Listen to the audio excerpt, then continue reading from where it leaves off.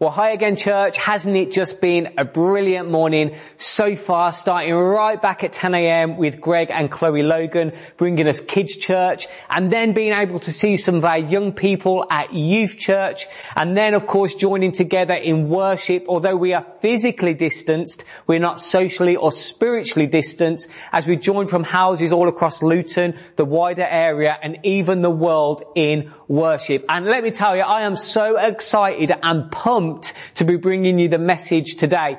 Now, as I said last week, it's a little bit weird being here in an empty building without you here to preach to. So let me know how you are feeling wherever you're watching from. Again, use an emoji or just use one adjective if you're on Church Online, Facebook Live, YouTube Live. Let us know how this message is finding you. Are you leaning in? Are you expectant? Share an expectant face. Are you happy? Share a happy face. Are you excited? Share an excited face. I would love to know how I am finding you as I am preaching to you. And of course, if you're watching on playback, you can go and slide in the comments or the DMs as well and let us know how and where this is finding you. So I am going to pick up exactly where I left off last week. I'm in a mini series that I began last week, simply called How Big Is Your Butt? How big is your butt? And it's part of this wider #follow campaign, looking at what it means to practice the way of Jesus in our everyday lives in the here and now. And don't worry if you haven't caught up on last week's message yet. It's not vital for today. There's still some applications and some practicalities you will be able to pull straight out of today's message, but it will be helpful at some point if you go back, because it will give you a wider context for this week and the weeks going forward if you listen to that. So we are going to dive in, as I said, exactly where I left off. Let's get a reminder of the scripture in Luke 18. I'm going to extend the verses a little bit larger because we're going to be looking at a few different nuances this week. But I am going to invite the lovely and the wonderful Ray Summers to come and read that to us. So thank you, Ray. Open your Bibles, church, as we go to Luke chapter 18. Reading from Luke chapter 18, verses 18 to 28. Once, a religious leader asked Jesus this question: "Good teacher, what should I do to inherit eternal life?" "Why do you call me good?" Jesus asked him. "Only God is truly good. But, to answer your question, you know the commandments. You must not commit adultery. You must not murder. You must not steal. You must not testify falsely. Honor your father and mother." The man replied, "I've obeyed all these commandments since I was young." When Jesus heard his answer, he said, "There is still one thing you haven't done. Sell all your possessions and give the money to the poor, and you will have treasure in heaven. Then come, follow me." But when the man heard this, he became very sad, for he was very rich. When Jesus saw this, he said, "How hard it is for the rich to enter the kingdom of God. In fact, it is easier for a camel to go through the eye of a needle than a rich person to enter the kingdom of God." Those who heard this said, "Then who in the world can be saved?" He replied, "What is impossible for people is possible with God." Peter said, "We've left our homes to follow you." Wonderful. Well, as I said last week, I find these scriptures in chapter 18 of Luke so fascinating. As far as I can see, this is the only instance in all four of the Gospels, which are the books that tell the story of Jesus' earthly ministry and life while here on earth, that someone approached Jesus with a legitimate need and left in a worse off position than when they first approached him. You see, in all the other encounters we see in the Gospels with people approaching Jesus with a need, they always leave better than what they came for, okay? So they leave with more than what they came for. They leave healed, they leave free, they leave happy, they leave jubilant. But this man, this rich young religious ruler, he approaches Jesus, and I can imagine anticipating great things, and he leaves in a worse off state than when he first approached him.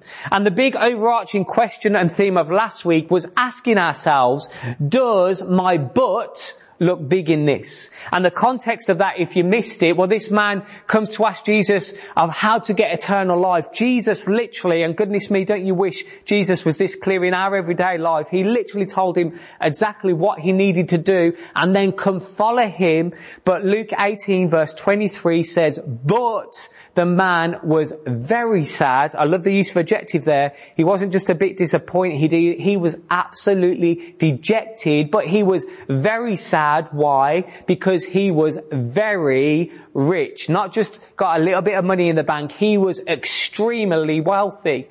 And it shows us what happens when we come to Jesus and we come with a need and we struggle with our but. You see, I believe the but robbed that man in that instance of everything Jesus had for him. Now, we don't know what happened after. Maybe he did a turnaround and eventually he came to follow Jesus. But in that moment, his but robbed him of moving from a liminal space, a space that went from what was before into what next, because his but got too big. So whereas this was the overarching theme and question of last week, this week I want to dig a little bit deeper into these scriptures. I want to dig a little bit under the surface and look at some subtleties and some nuances we will probably miss just doing a cursory read of these verses. And I am going to start right here in Luke 18 verse 18 to 19. Let me read it to you, and then I want to pull out some things that you may not have noticed or you would have maybe missed before. So once a religious leader asked Jesus this question, good teacher, that is really significant, so underline that. Good teacher, what should I do to inherit eternal life? Verse 19, why do you call me good? Jesus asked him. Only God is truly good. Whoa, has Jesus not had his ready bread this morning? Why is Jesus salty? Goodness me, this is the Son of God. And as I read that, that's how I read it. I almost read it with Jesus' facial expression like this. Why do you call me good? Only God is good. Almost like Jesus is looking at me like I'm a little bit silly that I didn't realize that. Well, actually so much is lost in translation here. I don't know if you, like me, have ever received an email or a text message or WhatsApp message, a Facebook Messenger message, and you can't hear the heart and you can't see the facial expressions. You can't hear the tone of the text message and you're not quite sure how to read it. Is this person being kind? Are they being sarcastic? Are they being funny? Are they sad? Are they mad? Because you can't see behind the black and white letters what is actually going on there. You see, face-to-face conversation is much, much easier. And what we always need to do when we have a black and white text and we open our Bible, we need to dig a little bit under the surface of what we see on the page. By that I mean there's so much we miss socially and culturally in the text that we just wouldn't pick up on today reading it cold as a 21st century reader. So let me explain.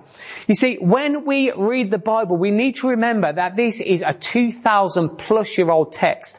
New Testament was written like in the 1st century AD, okay? Thousands of years old, and the original audience this was written to, they'd understand the culture, the subtleties, everything that's going on here.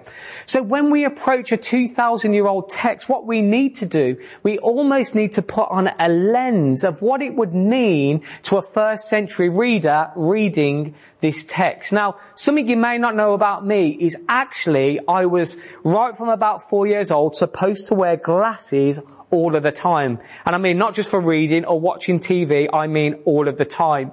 If you were part of the LCF family, you've been here on a Sunday in the 8 or 9 weeks that my family actually managed to get here since moving here in January, you would have seen my 2 little boys both walking around with glasses. Unfortunately, they inherited really bad eyesight from me.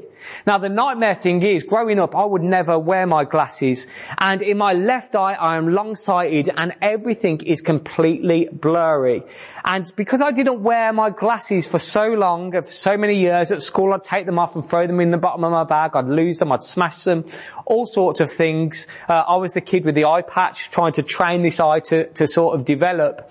My right eye started to compensate for my left eye. So actually, because I haven't worn my glasses for so long, glasses glasses don't actually do that much for me anymore because my right eye has compensated so much. I actually have not just 20/20 vision in my right eye, I have 20/60 vision in my right eye. This eye is phenomenal.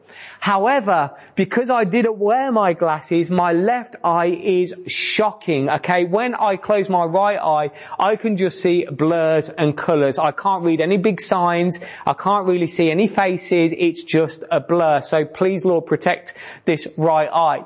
And I tell you this because when we approach Scripture, we have forgotten and we've neglected that this is an ancient text written to a people and a culture and a society who knew the culture, the society and the place and the customs of where they lived. And we haven't really bothered too much about that for the most part in the 21st century church. So we've developed our 20/60 vision so much in the 21st century way of reading the Bible. And absolutely there's of course relevance for us straight away in the Bible at a cursory glance. I believe it is a living and active word of God. I believe it speaks to us. I believe the Bible actually reads us back. I believe God talks to us through the Bible. But actually we only see the periphery and the first bit of text through the 21st century lens, and we need to begin to develop and look at the first century lens as well. So let's take these verses because actually Jesus isn't at all having an attitude on here. Jesus probably has had his ready breath. He is actually in a really good mood, I think. What he's doing here is digging at some cultural assumptions that when the first century readers read this gospel, they would understand straight away. You see, good teacher is what the religious leader calls Jesus. And Jesus retorts, why do you call me good? Only God is good. Well, straight away, the religious leader calling Jesus good was a mark not only of respect but of reverence. You see, the Jewish people did not use this word good for anybody. The word good was reserved simply and only for God, because Jewish people understood that even people who live moral lives, even people who got it right 99% of the time, as humans there's an inherent bad in us which we as Christians would call sin. We know, don't we, as Christians, Romans 3:10 tells us that no one is righteous, no, not even one. Romans 3:20, all have fallen short of the glory of God. So all of us have something in us that is as opposed to good as can be, even if we don't see it. Even if for the most part, as I've said, we live moral and upright and good lives, there's something in us, we believe, called sin that separates us from God. So the Jewish people were really, really careful with how they use this term good. They understood that to be good, there had to be no trace at all, not even a little bit of bad. So they knew God in his inherent character and nature was the only person who was good. So straight away, as we dug a little bit and we've seen this cultural thing here that would have been very prevalent 2,000 years ago, which wouldn't be today, we start to see that the man is actually publicly aligning himself with Jesus' teaching, that Jesus was not only a representative of God and a good teacher, he was actually God himself, or the Son of God. And Jesus, in asking him, why do you call me good, is emphasizing the point to the crowd around him. You see, as the religious leader, the rich young ruler, called Jesus good teacher, I can imagine there would have been an audible gasp to those around. They would have said, this prominent man who we look up to, this rich ruler who, is top of society, he is saying that Jesus is aligned to God. So goodness me, maybe there is something in this that we need to pay attention for. So let's go back to 21st century. Let me try and translate this a little bit easier for me. This is how I think the conversation would read if we were to do a Mike Nichols translation of the Bible. And I'll flash this up on the screen a little bit bigger so you can see it. So this is a text conversation, an iMessage conversation between the rich young ruler and Jesus. Good teacher, what should I do to inherit eternal life? And I'll put a question mark and an exclamation mark because I believe he's happy. I've also thrown in a little emoji there. And then Jesus replies and begins with a thinking face. Well, this is interesting that you are calling me a good teacher. Why do you call me good? Again, question mark, exclamation mark. And like a little face in, I know exactly what you're saying here, and a happy face because this pleases Jesus. Only God is good, wink wink. You are saying that I'm God, aren't you, rich young ruler? Let's call him Rich for rich young ruler, okay? You know the commandments, and then Jesus in the text begins to talk some of the commandments.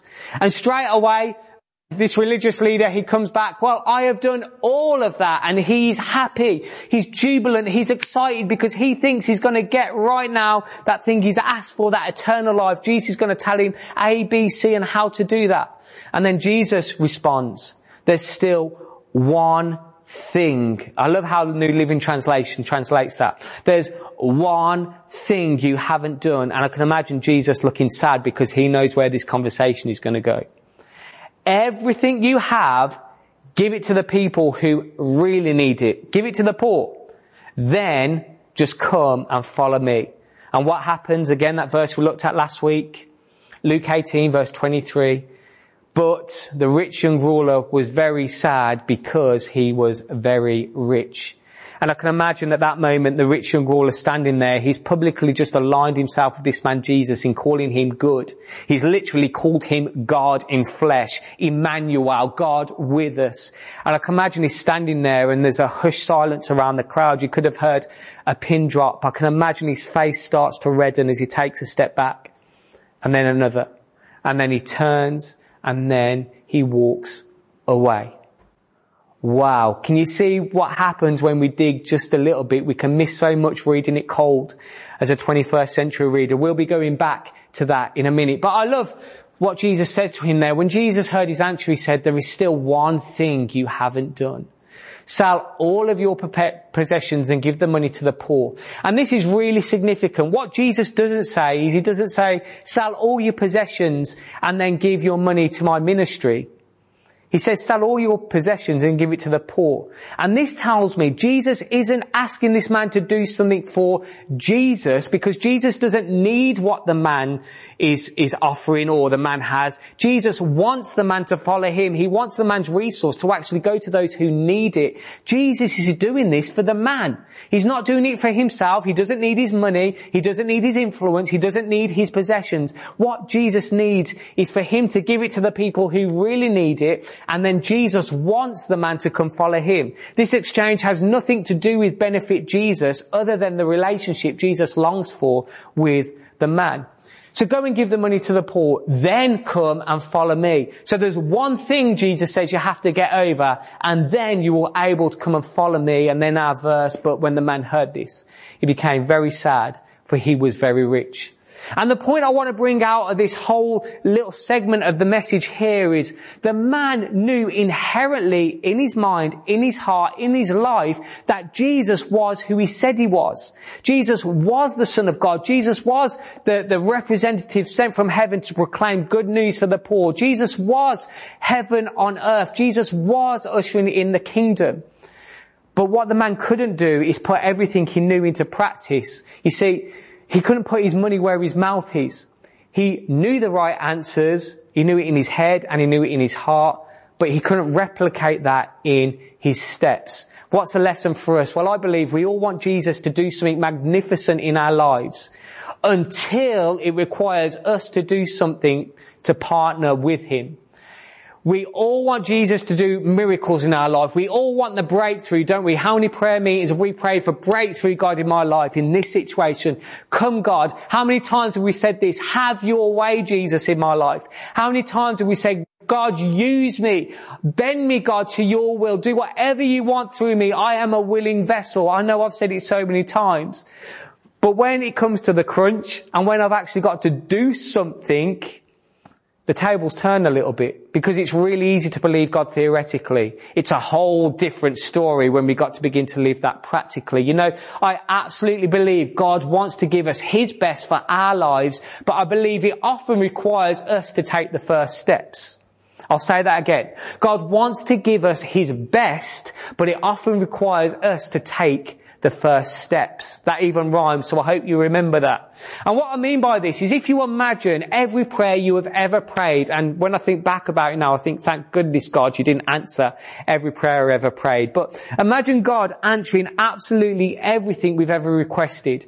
Everything we've put to him is going, yep, rubber stamped it, yep, done. Okay, yep, done. Can you imagine the state of the global church? We wouldn't have a church on mission. We wouldn't have a church sacrificing. What we would have is we'd have a big group of people, brothers and sisters in Christ, who are extremely, extremely spoiled and probably throw their toys out the pram where they don't get their own way. You see, I absolutely believe that God wants to do something magnificent through us, but he wants to see we are as serious about that as he is doing it in our lives. He wants us to take the first steps. And oftentimes, God is such a good God, it's only a tiny step. It's not a big thing most of the time he asks us to do. It's just a little step. And when we take that first step, he usually takes us a mile. But God wants to partner with us. If he just gave us everything we ever wanted, as I said, we'd be spoiled. There'd be no tension. It'd all just be a big, huge mess. So let's go back to our scripture again. I'm going to put my glasses back on because we're going back to first century reading.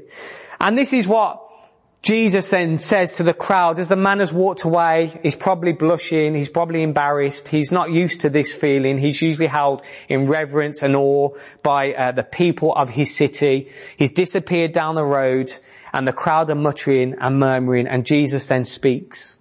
How hard it is for the rich to enter the kingdom of God. And there's an exclamation mark there. It's a big statement. Verse 25. In fact, it is easier for a camel to go through the eye of a needle than for a rich person to enter the kingdom of God. Verse 26, and those who heard this said, then who in the world can be saved? Well, that's a really weird question, isn't it? Well, Jesus is just talking about the difficulty of rich people entering God. And the assumption could be made here that this is just a story for the rich young ruler that we get to look in on, but doesn't really have any relevance. Well, it absolutely does. And I'm going to unpack that in just a moment. But what is going on here is the assumption, again, culturally and socially, of the people who are listening to Jesus in its original setting. You see, in Jewish culture and, first century AD culture, richness was directly linked in people's minds and understanding to blessings from God. So where today richness is generally, affirmed with families and family of oranges and working hard, well, actually here, richness was assumed that if you were rich, it was because you had favor with God. You had done something good to please God, and so then God blessed you with richness. And consequently then, the poor, if you were poor or if you were sick, if there was anything wrong with you, any disease, it is because somewhere, either you or someone close to you, your family member, your mom and dad, had done something wrong to upset God, and then he had cursed you. And actually Jesus, in coming to earth, he turns this assumption on its head. This wasn't a right perception. Rich and God and blessings of God wasn't correct. You see, when Jesus hung around with people, he didn't go to the palaces, he didn't go to the private spas, he didn't go to the golf clubs, he didn't go with the rich, famous, influential people. Jesus was in the pubs, he was in the clubs, he was in the marketplaces, he was with the drunk people, the tax collectors, the prostitutes, the dregs of society. What Jesus was doing with his very life was demonstrating that, just because you are blessed financially or you're blessed with health doesn't mean you are necessarily living right. We see in the Sermon on the Mount, it's what comes out of the heart that actually frames your goodness or frames your relationship with God. It's nothing to do with your circumstance. It's about your heart. So actually the lesson here isn't just about wealth. And Jesus is trying to challenge the assumption here that just because this man is rich, that God is blessing him. You see, the broader lesson and the lesson for us isn't to do about wealth. It is far more to do about self. And this is true with the man in Luke 18 as well. You know what? This text in Luke 18 to 30 has been taken for generations, for centuries, to frame that God wants his people living aesthetically, which means poor or simple. Whole monasteries and orders of churches and denominations have been built using this passage, saying that God wants his people to live poor. Now, I don't believe at all that is what Jesus is trying to communicate. And, you would have heard before, culturally, and it's in the Bible as well, of course, in Timothy, that money is the root of all evil. We need to stay away from money because it is evil. Well, actually, we're missing the beginning half of that verse, which gives it all of its context. Money is not evil. You can be rich and love God. You can have a lot of money and love God. What is the root of all evil? It is the love of money is the root of all evil. Money, used correctly, is good. Money is what gives us our churches. Money is what enables us to help people. But as soon as money starts to take an unhealthy seat in our lives and everything becomes about money because we love it, that is where there's a problem. And I'm reading between the lines here, of course, but I believe this is what the man's problem was. With all that cultural understanding we've just gained, that, money equals God's favour, the man's issue was self. You see, the man didn't just love money, he loved everything that his money bought him. It bought him respect and honour, and it bought people fawning after him and loving him. His issue wasn't just wealth, it was all about self. He was self-righteous. Jesus gave him the commands. Well, actually, Jesus, don't worry about that. I've done it all and more. Hit me. What's next? Honour your father and mother. I've done that. Don't murder. Well, don't worry. I've done that. I've kept all of the laws. He was self-righteous. His selfishness. He had an abundance of riches. He was very rich. What did Jesus ask him to go and do? Well, actually, help the people who don't just want money and resource, but need it. Go and help the poor. He didn't want to do that. He was selfish. When he left, there was self-pity. It was all about him. I didn't get what I came for. This was a rich man. He got everything he ever wanted. And this was one person who said to him, actually, mate, there is one thing you still need to do. There was self-pride, I'm sure. He was prideful in his riches. God has blessed me. Aren't I good? Everyone cooed after him and formed after him. You see, this is our lesson today. The issue isn't necessarily wealth. It's the and thing, the God and thing. You see, the man didn't just want Jesus. He wanted Jesus and his wealth. And this is where I want to spend the remainder of our time together this morning, looking at God and. So with this man, he wanted God and his riches. He wanted God and his status. He wanted God and his influence. God and to be fawned after. God and to be flattered. And. Last week we looked at one 3-letter word, B-U-T. But.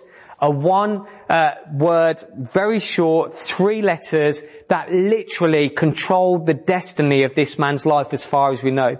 Small word, very powerful ramifications. Well, I want to look at another 3-letter word that is a small word but has powerful ramifications, this word and. And of course you use the word and in your everyday conversation, but let's just see what the definition says about this word. And is a word that is used to connect words of the same part of speech, clauses or sentences that are to be taken. Look at this word. I put a few arrows to emphasize it. That are to be taken jointly. Wow. There is our problem. You see, God is a standalone word. It's not a God and. God is the creator, and we're trying to prop up things so often in our own lives that are matched up with the creator. It's a created thing. And when we go back to this man and we see his issue wasn't just wealth but self, I want to tell us, well, actually, the majority of our ands in our lives glorify self. I wonder what your and is. Just take a moment now and think about it. This man's and was and wealth and pride and ego and influence. What is our and? Is it and wealth? Is it and that relationship I really don't want to let go of even though I have to? Is it and that thing I do that I don't really like doing, that habitual sin, but I just can't escape from it? And actually it's not that bad. You know, When we start to delve into our lives, all of us, no matter how good we are, how moral we are, how good we look on Sunday or at life group, how well we can recite the Bible, all of us have an and in a varying degree. For some of us, it's a big, massive, huge and those 3 letters are so blinding for us. For others of us, it's a little and that just pops his head up now and again. But ands are the things that pull us away and divert our attention from where we're supposed to be in the center with Jesus. You see, when the ands are threatened, that is when the buts start to appear. I talked last week, didn't we, about that liminal space. And a liminal space literally means a threshold space. It is a space between the what was and the what is to come. We looked at that verse in Psalms that God always wants to bring us into a spacious place. You know, with a goldfish, you probably would have heard the story that a fish can only grow to the capacity of its bowl or its pond. You can put certain species of fish in a bowl and it will only grow to the size of the bowl, but once you put it in a pond, it will grow so much bigger because you've brought it into a spacious place. I believe that principle is exactly the same in following Jesus. Jesus wants to always bring us forward. I said last week, we follow forward, but we need to get our ands and our buts in check, and when the ands are threatened, the buts begin to appear. So my big question last week was, how big is your butt? My big question this week is, can you identify the and in your life that may well be robbing you of the invitation that Jesus is giving you to follow him into the next thing, to move you from the what was into the threshold of the liminal space and into the spacious place that he has next for you. And I'm talking uniquely and personally, but I'm also talking about us as a church as well. You see, when Jesus brings us to that moment of invitation, that liminal space, just like the rich young ruler, it is in those moments the ands start to flood our mind and the but appears. We're going to go into a worship song in just a moment, but I want to say to you this week, do not sit on your butt and allow your and to pull you out of God's plan for your life. Don't sit on your butt and allow your and to pull you out of God's plan for your life.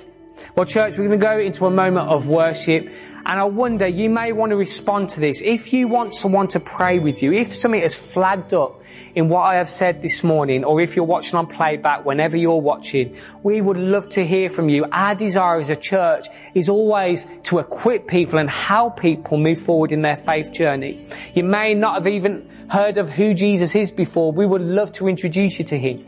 You may have known Jesus many years, but there's an and there's a but getting in the way. You want someone to stand with you. I would love that to be us. Please do just fire a message on our social media channels, on Church Online, or email us at admin@lcf.biz.